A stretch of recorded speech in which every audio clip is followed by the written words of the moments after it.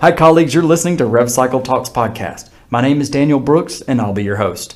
I'm the Senior Vice President of Enterprise Solutions at Extend Healthcare. And while we'll not be listening to country music during this podcast, we are coming to you live through the airwaves at Extend's headquarters in Music City, Nashville, Tennessee. I decided to start the podcast as there's a lack of collaboration within the industry. Sure, there's conferences where panels speak and we attend education sessions, but it seems like that there's a deficit of channels to get important content delivered consistently and cost effectively.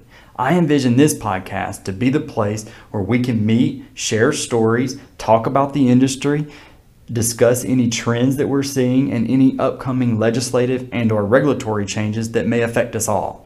We get our podcast ideas from customers and industry experts, including listeners, so feel free to contact me at dbrooks@extendhealthcare.net with any suggestions for topics.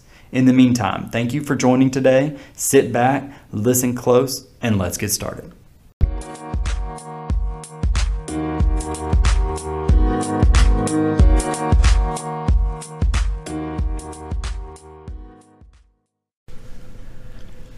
Welcome back, everyone. I'm here today with Linda Corley, Extend Healthcare's Chief Compliance Officer, and we're going to be talking about quality assurance today and some of the benefits of implementing a robust quality assurance program at your facility. Linda, welcome to the show. Good morning. It's great to be here with you. Yeah, thanks for joining us today. So, Linda, as we think about kind of the nature of compliance, and some of the very complicated regulations and procedures that go on in healthcare, what are some of the ways that you see a hospital as being able to stay up to date on all the various compliance issues that are at hand today?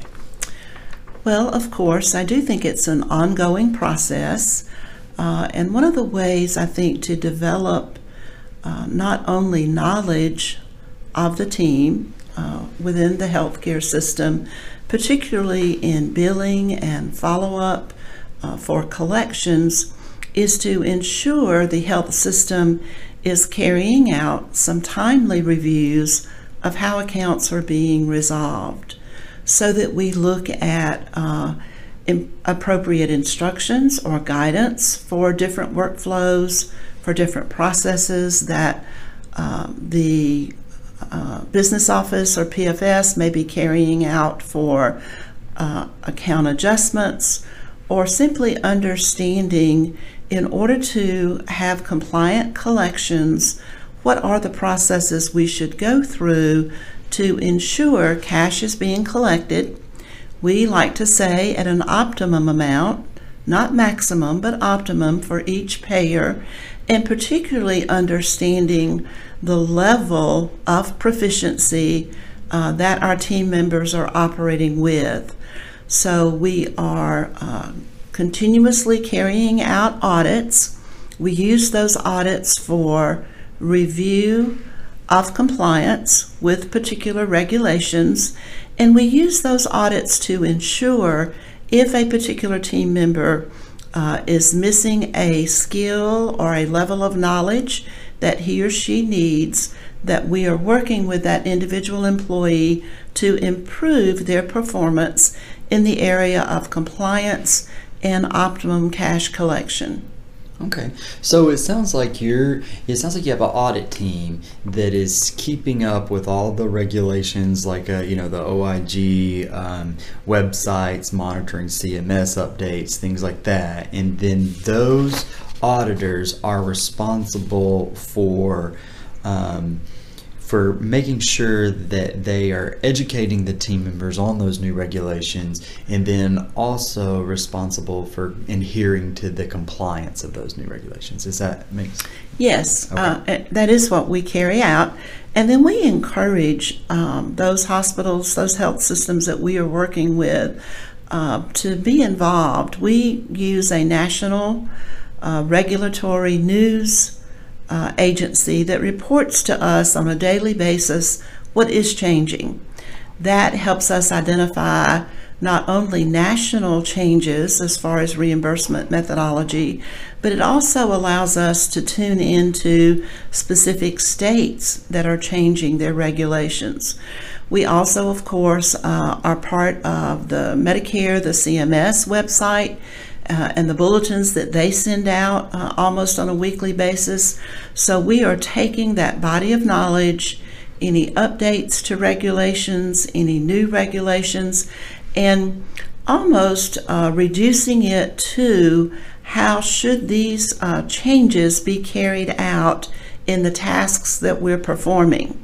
So not only are our auditors looking at individual account resolution, but they're bringing into those account reviews any changes or updates that we see that need to be made in order to change from year to year. If we're going from 2018 to 2019, getting ready for 2020, we want to be sure that we are, as I mentioned, summarizing and training our particular employees on what's coming up in the near future to ensure that we're staying one step ahead. And we encourage our hospitals to carry those workflows, work processes out as well, to understand not only the regulations themselves, but how should we be incorporating those regulations into our everyday tasks. And so you mentioned a news agency. What do you have the name of that agency? Yes, we subscribe to the MSA Capital Monitor.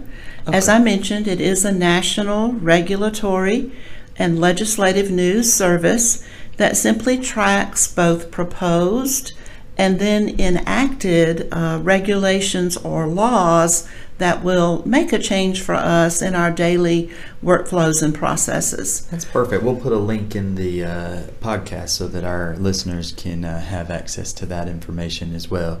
And then, something that you mentioned, which I think hits dear to me, is that that you encourage and try to motivate the staff to pursue education, because that's the probably the number one way I think we would agree on is to maintain compliance, is to educate folks.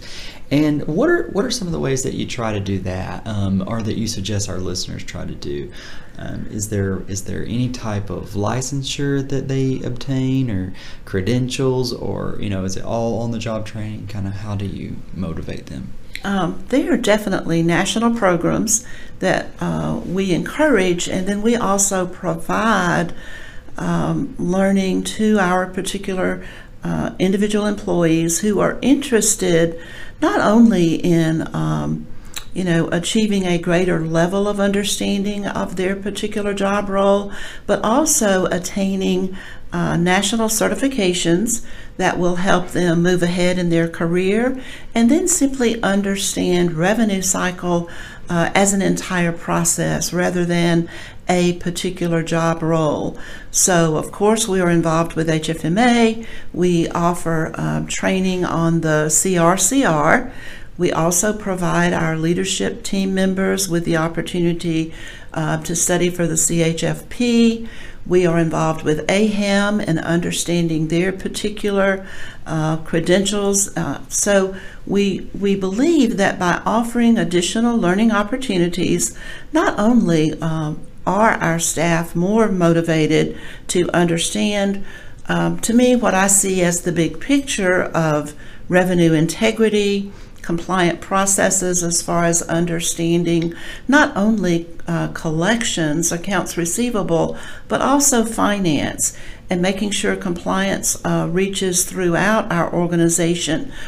Even with something as simple as talking to a patient on the phone, we want to be sure that our employees know about TCPA and all of the other regulations now that are affecting us. So it is almost a daily endeavor for us to understand through our quality assurance program the level of knowledge, the skill base that our employees are currently performing at, and then also encouraging them to think about where do they want to be 6 months from now or a year from now. So we are adding to their knowledge base and their skills to get ahead in their career and to work toward, like I mentioned, higher understanding of the job they're carrying out.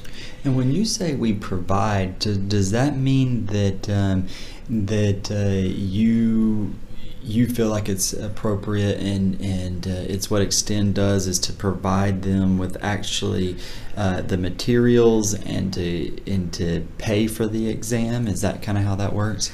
Yes, we have several different programs, as I mentioned, both for HFMA and for AHAM, simply to make the learning materials available and then to assist that employee with his or her attaining that exam, passing, and then we will reimburse that particular employee for that test, that certification level.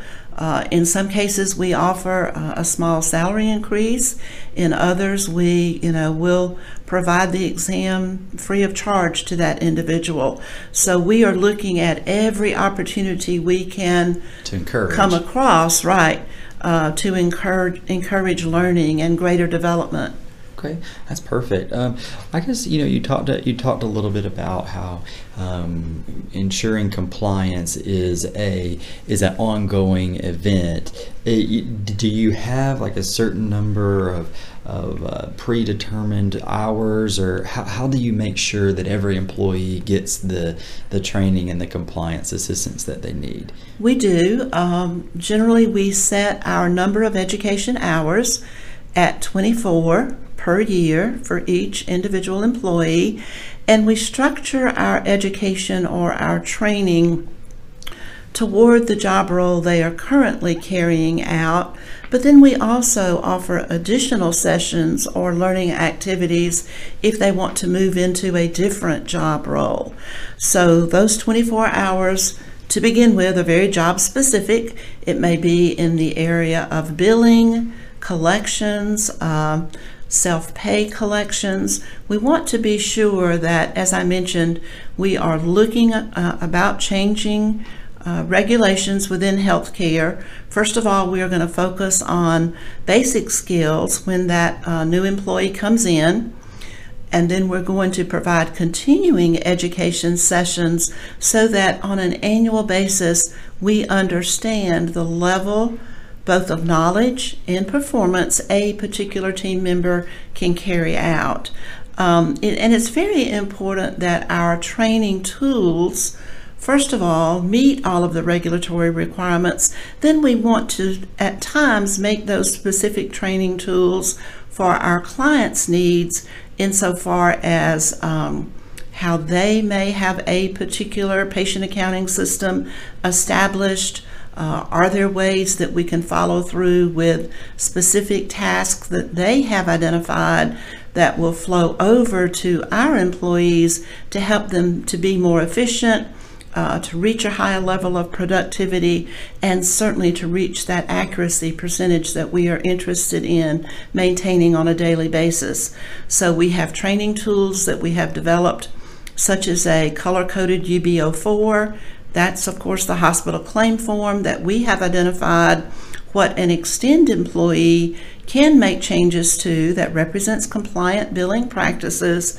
And then are there circumstances which we would ask our customer, our client hospital, to advise us on a particular lack of information or additional information we may need in order to submit that claim in a compliant manner and to achieve or reach that optimum reimbursement that we're after.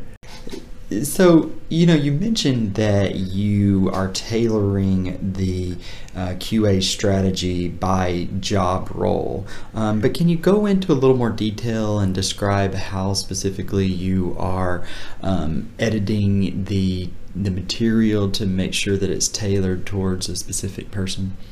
Yes. One of the, of course, more important practices for us is to ensure our Medicare billing and collection staff understand those CMS regulations. And of course, CMS has identified billing as an activity that sometimes can contain fraudulent activity. So we want to be sure that our Medicare training materials are very specific for the regulations.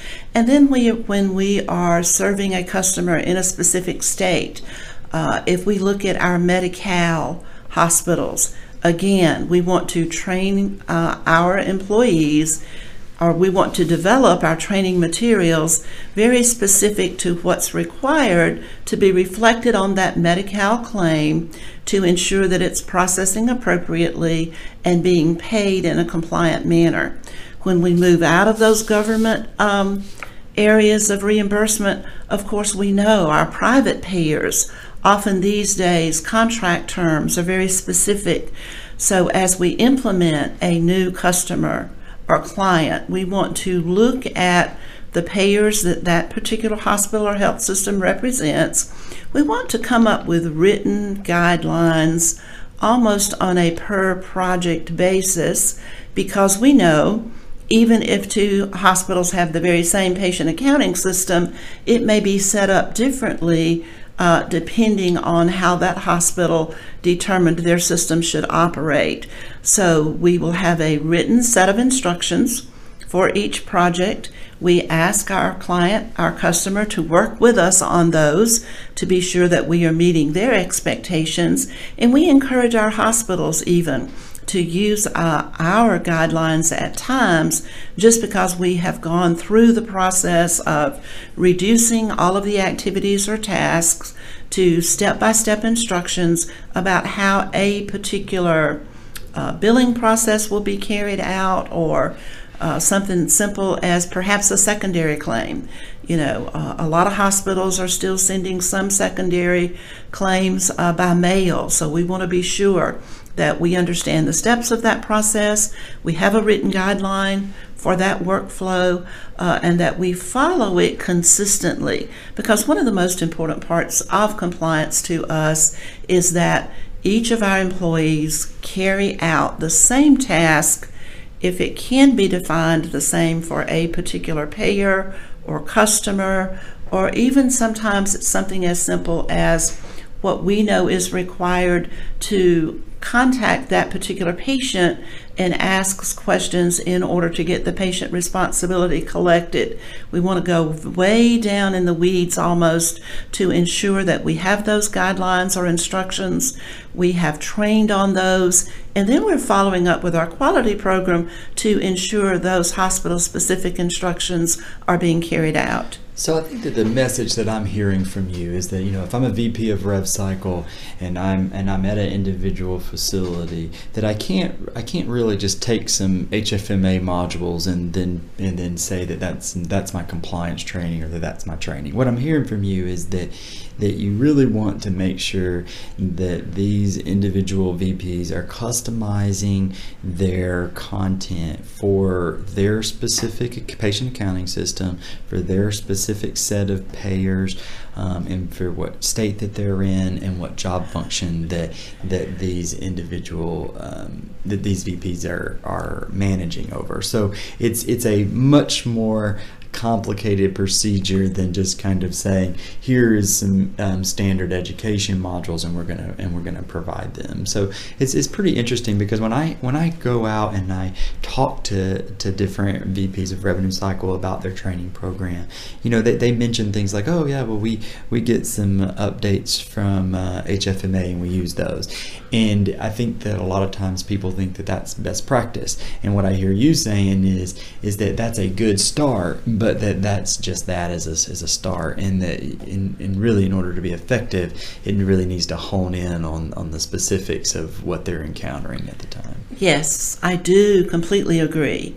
And that's why we spend so much time in understanding individual hospitals or health systems or physician practices, and understanding how to really assist even with some of their training, to be sure that it is very specific to what their needs may be. And I think you are completely right in that beginning with some high-level, particularly revenue cycle, revenue integrity, educational sessions is very important, but then we must follow through with how are we going to carry out a particular task, make sure that that task is compliant, and then do I have someone reviewing to understand our level of performance? Are we accurate? And can we improve or make that process more efficient if we have a written guideline, or if we reduce a particular activity to the 4 steps that need to be carried out? And I'll say again, consistency to me, is the beauty of compliance. If I can train my team members to not only understand what needs to be done, but be able to carry out those steps or that workflow or that process in the same manner each time we encounter a particular problem with an account, that I know we're going to be compliant, I know that we're going to be earning the appropriate cash for that particular healthcare facility, and we're going to be able to work in a partnership with that client or that customer, which is what's important to us. Absolutely. Well, Ms. Linda, thanks for joining us today to talk a little bit about quality assurance and some of the training and compliance topics that we discussed. I think that we'd like to have you back on the show to continue talking about some regulatory updates and some changes in the future that is most certainly to happen, especially with the presidential debates going. We see a lot of healthcare implications in some of those debates. So I think that the one thing that's certain is that healthcare is going to continue to be a changing environment, and so we definitely want to invite you back to have some discussion about that. But thank you for stopping by today to talk about quality, and we look forward to talking with you again. Thank you. I've enjoyed it. All right. Have a great day. You too.